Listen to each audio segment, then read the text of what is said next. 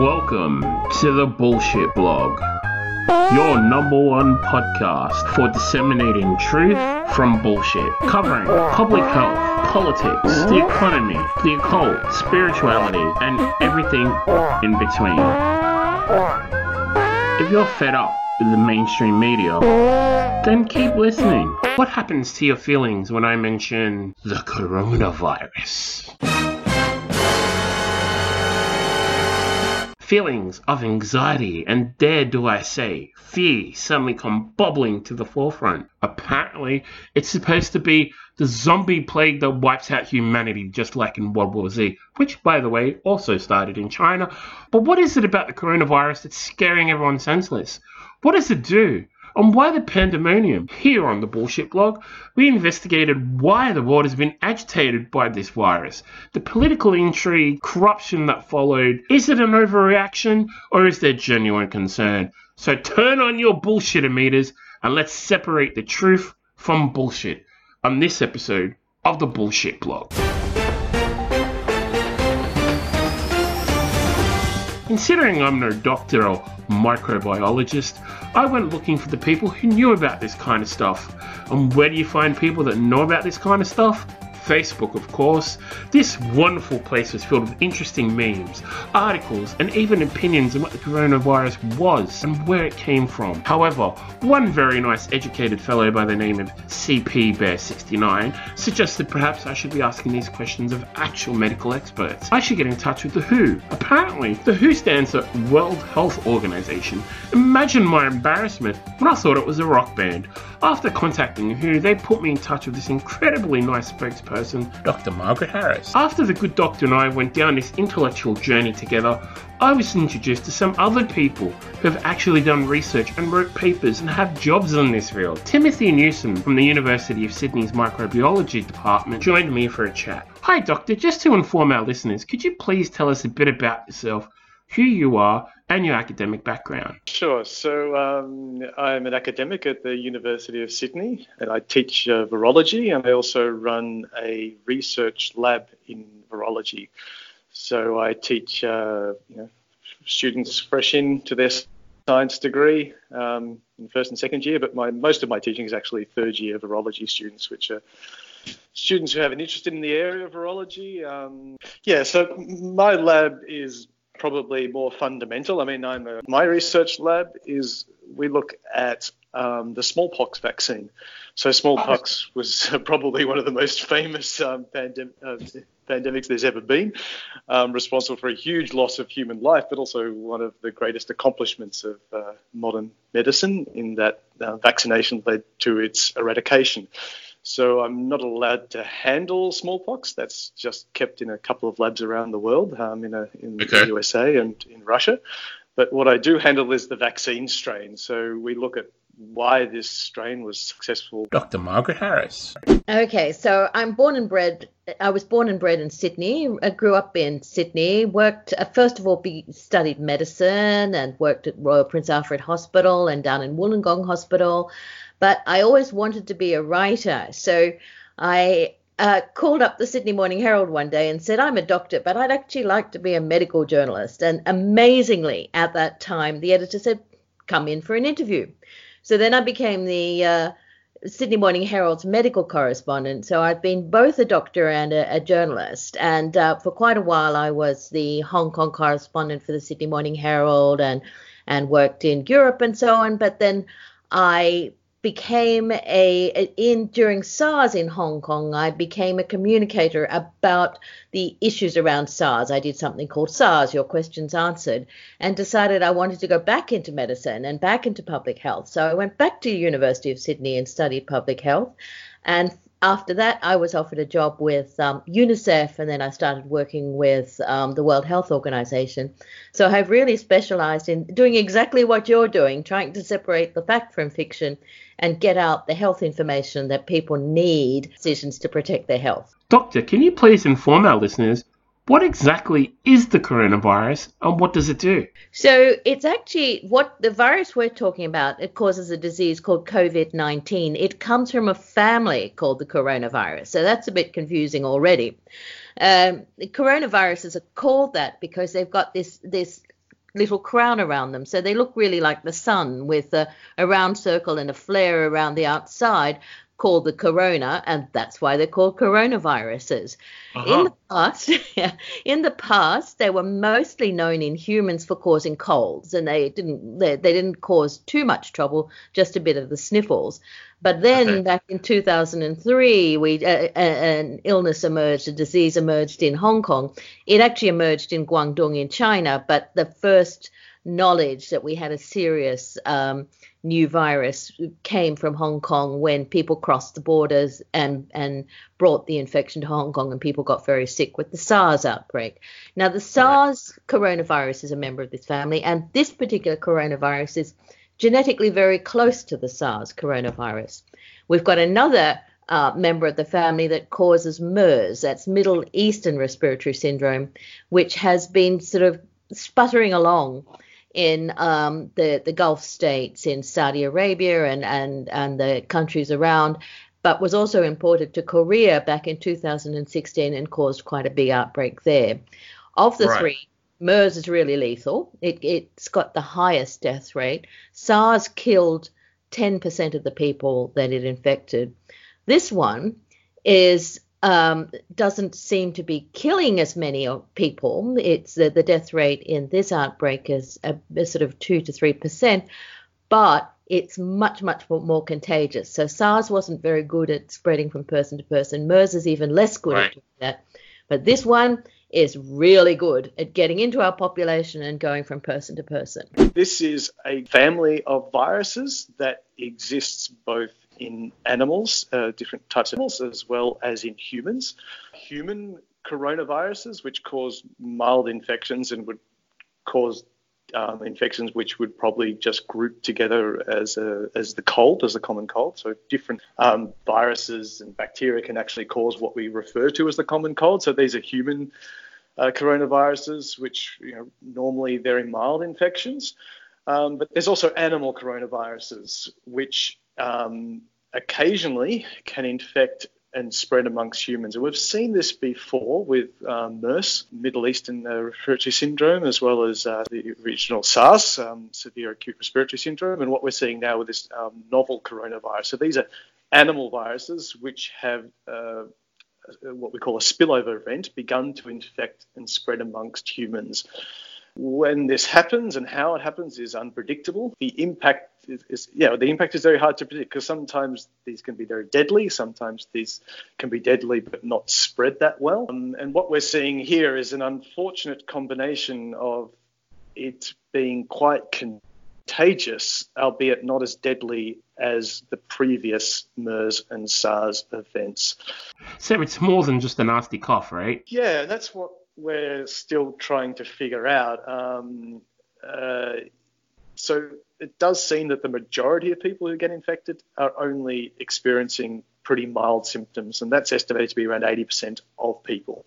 There may even be people who are completely asymptomatic. There is some evidence for that. We can make definitive statements. It means that you can carry the virus, and it seems to be like 80% of people who are having a mild infection, that they seem to be able to carry the virus for a period of time, which may be weeks, where they're able to infect other individuals, but they're not symptomatic, so they can be hard to identify without a diagnostic test. Now, that's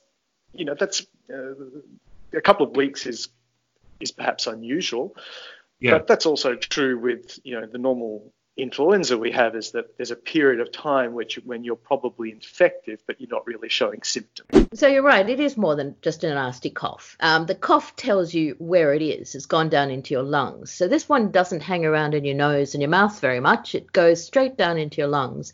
So in most people, it starts with, that awful feeling when you think, oh, did I overdo it last night too much? Have I been working too hard on coronavirus? Or is it something else? When you get hit feeling like, oh, I've just been hit by a train. And that's followed by a fever. In about 90% of people, we're seeing a fever of some kind. So that's something that tells you it's a bit different from a cold. A cold, you may feel a bit feverish, but you won't have the high fever. And the other thing is a dry cough. So, again, with a cold, you get the sniffles and so on for a few days, and then you might get a bit of a cough, and then you get a bit of a cough that produces some sputum. With this one, it's a dry cough. So you're not coughing anything up. You've just got this irritating cough. Right. Now, for most people, if it all goes well, that's what they've got for 2 weeks. And having said it's just a dry cough, I don't think people feel all that well during those 2 weeks. Okay. So you can't just have the cough and not have the fever symptoms. You do have to have both. No. Everybody's bodies react a bit differently, so that's why we say 80% this, 90% that, because it's common. It's very, very common for people to have the fever, but some people may not have. They may only have the cough, or they may simply feel exhausted and have a fever for a while. That the cough tells you it's gone down into the lungs. The fever tells you it's in somebody's body and their immune system is trying to fight it off. But some people, like very young children and older people, often don't mount a fever when they have a virus or something entering their immune system.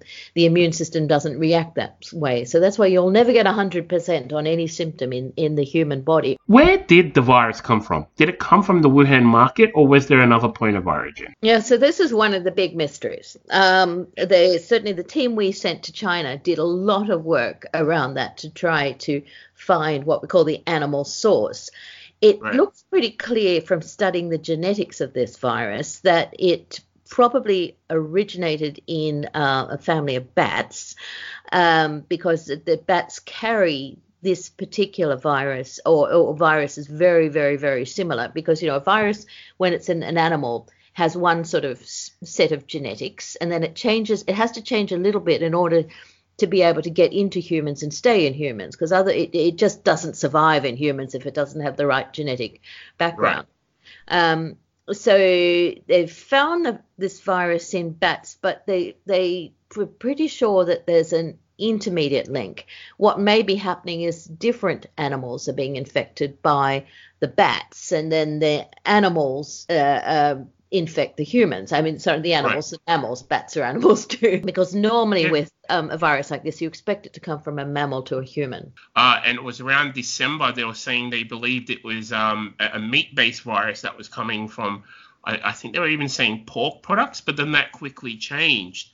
But now they're saying that the person that they believe was the origin, or this is one of the, I guess, myths of the outbreak at the Wuhan markets, was actually they had it before they actually went to this restaurant. I don't know how true that is. Can you give us any information? We don't have that information. Normally, actually, what happens is you don't find the one person, the individual, because what happens is the thing sort of experiments. It jumps back and forth, jumps into one human, maybe into another human, doesn't succeed, goes back into the animal. So it has a few goes at getting a foothold in the human population. So you find quite a few different incidents where it was trying. So you can't say, aha, that was the moment. You'll say, okay, there were quite a few moments going on. We think it was actually the use of live animals, that different mammals have been identified as likely, but not proven, like the pangolin has been. Yeah, because there's just a lot of misinformation going around saying that the person that they supposedly tracked down already had the disease before they went to this actual eatery at the market, and they were just saying, the restaurant's saying that's not the case. So that is a myth, right? Like you said, it's not just any person. That is unproven. Yeah, that's exactly right. Yeah, I certainly it seems to have, one, I would say, in Wuhan is likely to be the origin. The markets wouldn't be surprising. It's almost certainly an animal origin for this disease, and scientists are now trying to figure out exactly what that animal origin is. So they're looking for close relatives of this novel coronavirus in different animal species.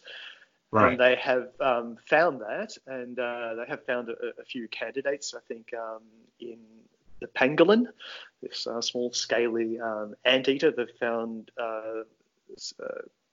pangolin coronaviruses, which closely resemble this novel coronavirus, and also in bats. And bats are the origin for many dangerous viral pathogens. So things like Ebola virus, Hendra virus in northern parts of Australia. These are all viruses, or the original SARS virus as well, all have bat origins. So bats do seem to be able to carry viruses which don't really affect bats that much. They seem to be quite happy being infected with them. So they're like completely asymptomatic, but they are able to be a reservoir for some potentially dangerous human pathogens. But very often there's what we call an intermediate host that leads to infection of humans. So humans don't necessarily have to have contact with the bats. They might have contact with an animal which has contact with the bats, and that's as a kind of intermediate link. So pangolins could be the suspect which might have transferred this virus to humans. So is this becoming like a chicken and the egg kind of argument now as to like where it came from? I think it's useful to determine where it comes from because that's the first step in trying to reduce the likelihood of this happening in the future. Right. So I think it's an important question to ask. I don't think it's quite possible we won't have a definitive answer on the exact route by which this virus emerged, but certainly learning that it's ultimately the origin was somehow potentially, in this case it may be bats, is there useful information. Well, this was getting interesting. As I compared both the doctor's and the professor's answers, I realised something. They're both incredibly similar, almost identical. Could this be a coincidence, or is this a deliberate deception? Let's continue and find out here on the Bullshit Blog. Apparently, according to some news agencies, a part of the problem is coronavirus is very hard to detect. Is that true? So it depends what you mean by hard to detect. We have diagnostic tests which I think are pretty good.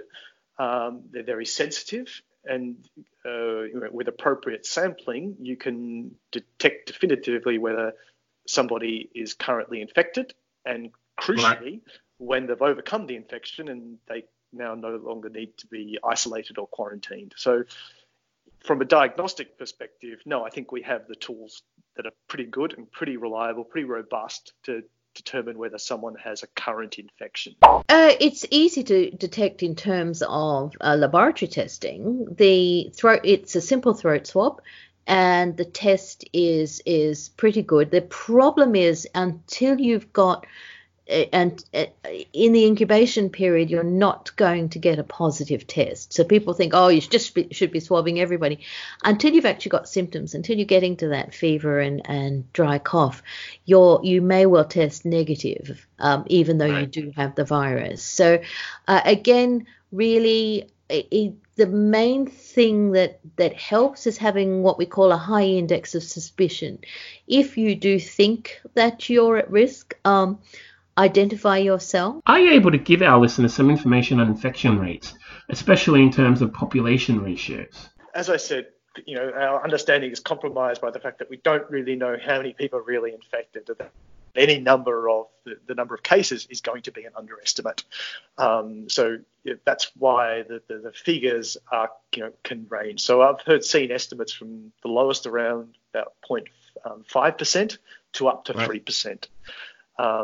Because 2% seems to be the magical figure that's been thrown around. Yeah, exactly. And, we've got perhaps some events which allow us to make better estimates of that, such as the Diamond Princess cruise ship, because everybody on that was tested, but the population in a cruise ship is maybe not indicative of the population as a whole. They're generally older individuals, so that sort of might be display higher, more severe symptoms in that group than in the general population.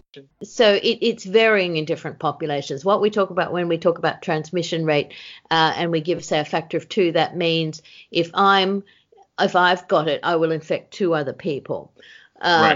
It varies between 2 and 4. That's one thing, the modelers and the epidemiologists are debating and learning, and it varies from from country to country. So, for instance, the spread in Korea happened because there was it seems to be a mass gathering around a funeral in a religious sect, and so the activities around that led to a lot of very close contact, and we've seen a large outbreak. So when you get something like that, you have a much higher transmission rate because of the behaviors. So it's difficult to separate sometimes whether the thing has its specific transmissibility rate, because it's depending on our behavior. Another innuendo that's been making the rounds is that only the elderly have been affected by this virus, and those who are youthful or middle age really have nothing to worry about. Is that true? Yes, so this is a nonsense. The elderly are the people most likely to die from it. So it's an equal opportunities virus. It goes for everybody. It doesn't matter race, ethnicity, gender. It's happy to be with anyone.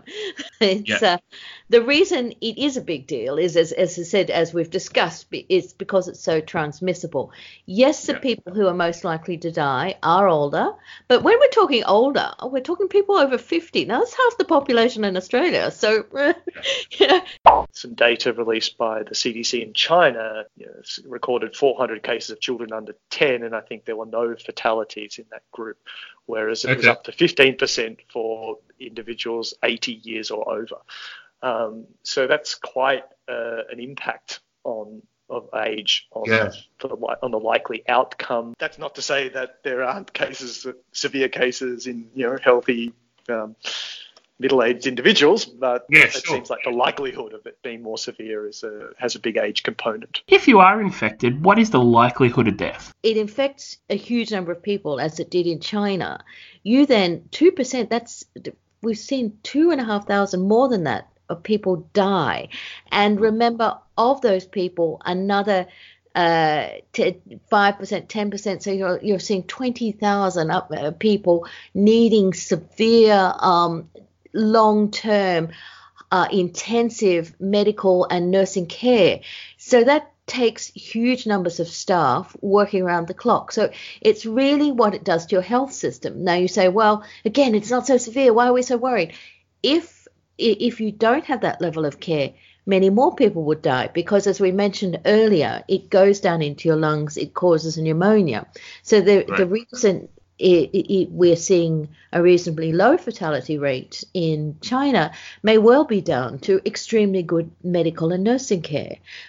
In another place where that's not available, we may well see a much higher death rate. We don't know yet, but we are concerned that that's what we may occur. People have massively underestimated the ability of the Chinese medical system. You've lived there, so you know how extraordinary and the leaps and bounds China has come ahead in the last 10, 20 years. In other countries, they don't have that level of technology. They don't have that level of human resources, large teams. They don't have the ability to call in the teams. I mean, for the Wuhan outbreak, medical teams came from all over the country, and China was able to mobilize those people because they've got that huge population and that huge highly educated population. Well, it depends on your age. So, so that's 15% if you're elderly, much more reduced, down to 1% for someone middle-aged, and perhaps even lower for children. But, this is based on small samples, but that seems to be the emerging picture. Right. I think it's probably interesting to point out that that's not that far off what the Spanish flu was. So the Spanish flu was, perhaps the worst pandemic we've ever faced, a little over 100 years ago.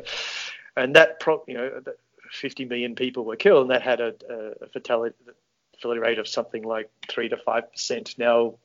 So that's why it's not just how deadly a disease is, but it's also how many people are actually going to get infected. And if this goes around the world, then you're going to see, unfortunately, a large number of cases. So it's more the exposure as opposed to the fatality. Yeah. So, Ebola virus, has a case fatality rate of, up to 80%, depending on the particular strain of Ebola virus. But it's much less contagious. MERS was more like 30%, SARS was something like 10%, Right. which sounds awful, and it is awful, of course, if you Yeah. get it. But these viruses were not that contagious. They were contained. And we're seeing that it's very hard to contain this particular virus. Well, now for the multi-million-dollar question that's on everyone's lips. Could the virus be bioengineered as opposed to developed through a natural mutation? Yeah, this is going to come along for every new pandemic, this question, isn't it? Yeah, absolutely. I think there's no evidence for that. So the fact that we have found coronaviruses in bats that are something like 97% identical to this novel coronavirus absolutely suggests a natural animal origin to this particular virus. Not to say it's not going to be possible in the future, but I don't think we're at the point of generating deadly viruses that... It's not World War Z just yet. No, I don't think so. Unfortunately, nature seems to be, quite... expert enough to throw out these zoonotic events which cause us enough concern without people engineering bioweapons. No. So we did actually look at that, and no, Yeah. we're absolutely confident. No. So 100%, it's definitely not been. It's not No. bioengineered. It's through natural mutation. If through natural mutation we can see the genetics back in the animal kingdom, we can see the genetics in the virus that's in the human population, so no. During the swine flu, bird flu, and SARS epidemics, we didn't have social media disseminating information 24 hours a day, 7 days a week like we do now. We had to rely on mainstream media outlets to give us updates. Do you believe social media is partly to blame for this panic, or is it traditional media to blame for sensationalizing these reports? So we're finding social media has got two sides to it, essentially. Yeah. It's a fantastic way to reach people, and Yeah. a lot of the social media, large social media companies have come to us, or we've gone to them, and they've agreed to direct people to the sites that actually have the information that's going to help them. That's Right. the real information as opposed to the misinformation. But we are certainly seeing what we call an infodemic, that we have large teams now working on dealing with the misinformation. And the team isn't quite as large as our epidemiological team, but it needs to be, because we're really fighting on two fronts. Yeah, I think there's been, for the traditional media outlets, I suspect there's been some caution about whipping these people up into a frenzy because of the kind of the non-event that swine flu ended up being. I think social media has played a really positive role in some respects, as it very much provides some transparency to particular governments which are not that transparent. So I do question whether we would know this much and be able to act so swiftly without the reports that were coming out of China through those non-traditional sources. So it does force a certain level of transparency. And I'm completely agree with you. I'm sure there's probably lots of misinformation flying around on social media. So you have to be discerning about what information you take on board, and that can be very hard. But Spot on with the whole transparency thing as well. Without social media, would we be getting some of the stats and statistics that we're actually getting? Because I think in previous times, I think governments have been successful in limiting in terms of the information coming out. So I think that transparency is really important. And also, I mean, as I said, there's lots of bad sources out there, but there's lots of really good sources out there. I mean, there's lots of scientists, at the front line of the coronavirus outbreak who are on Twitter, and you can follow them and get some fantastic information. And I think the community also uses social media to work together really well to try to push forward and try to coordinate a plan to get some measures to contain this. What can listeners do to protect themselves from the coronavirus? Yeah, and I would refer you to the health.gov.au website, because as I said, I'm not a medical doctor, but the act of breathing or talking or laughing or coughing or sneezing releases spread over some distances. So that's certainly touching surfaces where other people may have touched or breathed on or sneezed on. and then touching your face. I mean, you unconsciously touch your face, eyes, and nose, hundreds of times a day. So that's a really important route of transmission. So good hygiene would mean, you can do that now. Start practicing not touching your face, being aware of where your hands are. Washing your hands are key measures for reducing the spread of a disease like this. Okay, so 3 things basically. There's the washing hands, and be obsessional. Understand that you must not touch your mouth, nose, or eyes with an unwashed hand. Now, that's easy for me to say, very difficult to do. So people say, oh, you always say washing hands. I've rarely seen a person who's very good at it. And okay, I've spent most of my life as either a doctor or a communicator on health. So I should know, I should be like obsessional. I find it difficult. So I think it's difficult for everybody. Second is what we call social distancing. If indeed there does seem is transmission in your society, in your community, think about social distancing is basically keeping 3 meters away from the next person. It's kind of a silly term because it's not very social at all. But, no, it's quite the opposite. Yeah. Yes. So let's call it anti-social distancing. But it does work. So again, if you know any transmission that's going on is going to lead to is only going to sort of occur if you're within 2 meters of the other person, you've got a very good chance that's your barrier. That's more effective than a face mask because your face masks get wet very quickly and you tend to touch them. So anything that's landed, if you think the face mask is a barrier from anything that's coming from someone else, if it's on the front of your face mask and you touch the front of your face mask, you're in trouble again. The other thing is remember that your surfaces are where the droplets are landing. So be obsessional about cleaning your surfaces. Or if either you're not obsessional about cleaning your surfaces, then every time you touch a surface, clean your hands. If you do both, you're way ahead. Right. So that would mean like touching your mobile phone, touching your tablets, your laptops, always. Right. Exactly. So give your mobile phone a good scrub. Again, I'm looking at mine. It's disgusting. You know what? I just thought of that. I haven't been doing it. So, yeah. Yeah. Keyboards. No, we're the same. We're all flat out and picking up each other's phones, looking at each other's screens. And I was watching us all the other day and I was thinking we need to get a bit tighter about this. Yeah. I think I need to do that on my own as well. Are there any updates on cures or vaccines for coronavirus? Quite excitingly, actually, there's a lot of research now looking at using viruses in a therapeutic sense to treat cancer. Yeah, wow. So the first approved drug of this category was approved a couple of years ago. It's actually a herpes virus, and it's delivered to patients with a cancer, and the virus just infects and kills cancer cells, whereas leaving the normal body cells intact. And we're interested in trying to figure out if the virus I work with, which is called vaccinia virus, the vaccine for smallpox, could also be used like this. And I'm one of a number of labs around the world with an interest in this particular area. Yeah, so as I said, I mean, we have never made a successful vaccine against a coronavirus that you could use in humans. So there's a few labs around the world that are very much trying to it. There's an Australian effort using what they refer to as a molecular clamp vaccine. But we're really starting from a pretty basic start. I mean, vaccines can be incredibly difficult to make, and there can be lots of promising results in vitro and in animal studies which don't pan out in humans.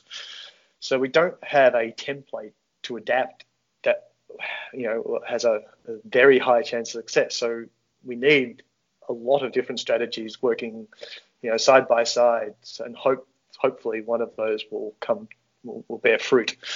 So there are a number of labs around the world that are doing that. I mean, I've heard estimates of up to 18 months. That's a really, really optimistic scenario in my opinion. Even if you can come up with something, it would take some time for it to be administered back into the population. Yeah, because you need to show that it's that the vaccine doesn't cause harm in healthy patients.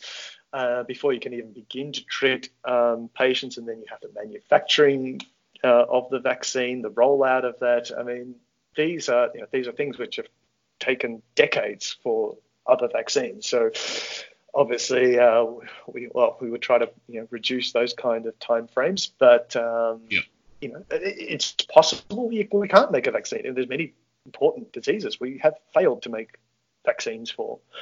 The vaccine would definitely be perhaps the most useful tool because it provides long-term protection against diseases, and that's why we use vaccines against a number of diseases: measles, mumps, rubella, human papillomavirus, influenza, because they are so effective. It's one or a couple of doses which give you lifelong protection, which is preferable to antiviral drugs, which can have side effects and are incredibly costly. In principle, I guess you could make an antiviral drug in a shorter time frame.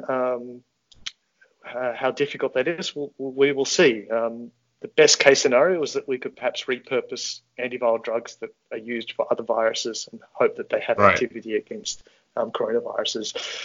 But what's going to pan out is your guess is as good as mine. There is a tremendous amount of work going on, and there's a tremendous amount of possibilities. So there are at least 4 candidate vaccines being worked on right now, and the race really is on. The good thing, it's a bad thing that SARS appeared and caused so much illness and death in 2003. But the good thing about that is it gave us a head start. We know a lot about sort of the virus dynamics.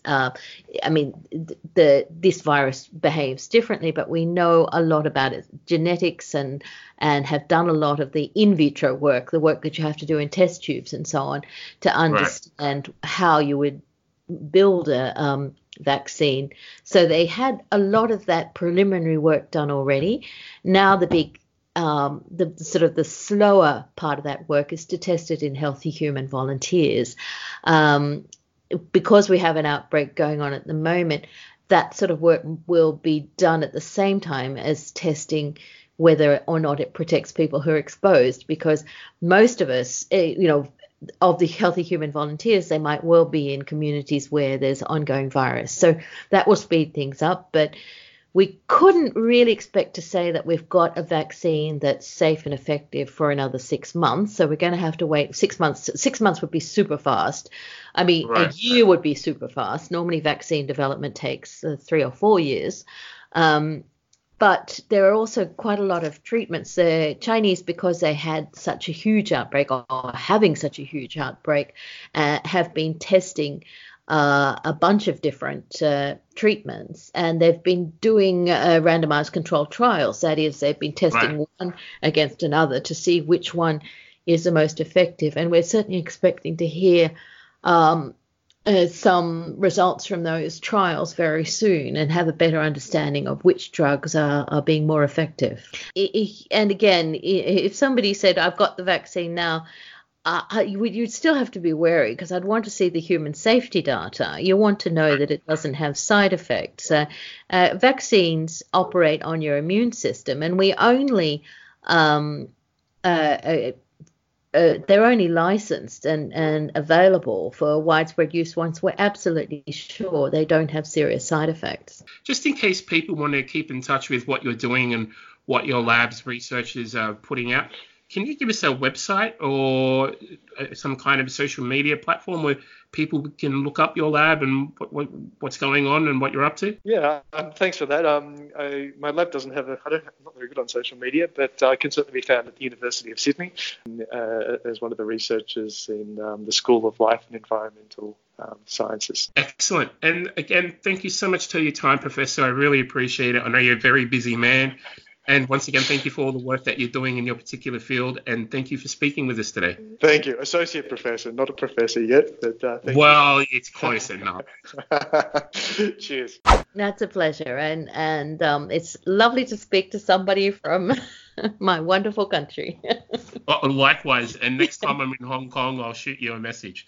Okay, all right. I understand these are unprecedented times for everyone. However, I thought I'd share what I learned and make some comments. But have we learnt anything as a society from recent events? First of all, I'd like to thank all the medical teams and frontline medical staff which have had a tremendous impact for putting their lives on the line and helping us. Well, for one thing, I learned it's definitely not bioengineered. However, I still have my doubts, and I guess everyone always will, regardless of what truths we discover. And I think we have learned one thing, that hygiene is important, always has been and always will be. Second of all, and I know this has been overstated, and I would just like to address the hysteria that has gone on. Stop blaming all of China. I understand people are scared, people are angry, however, it's not everyone in China's fault.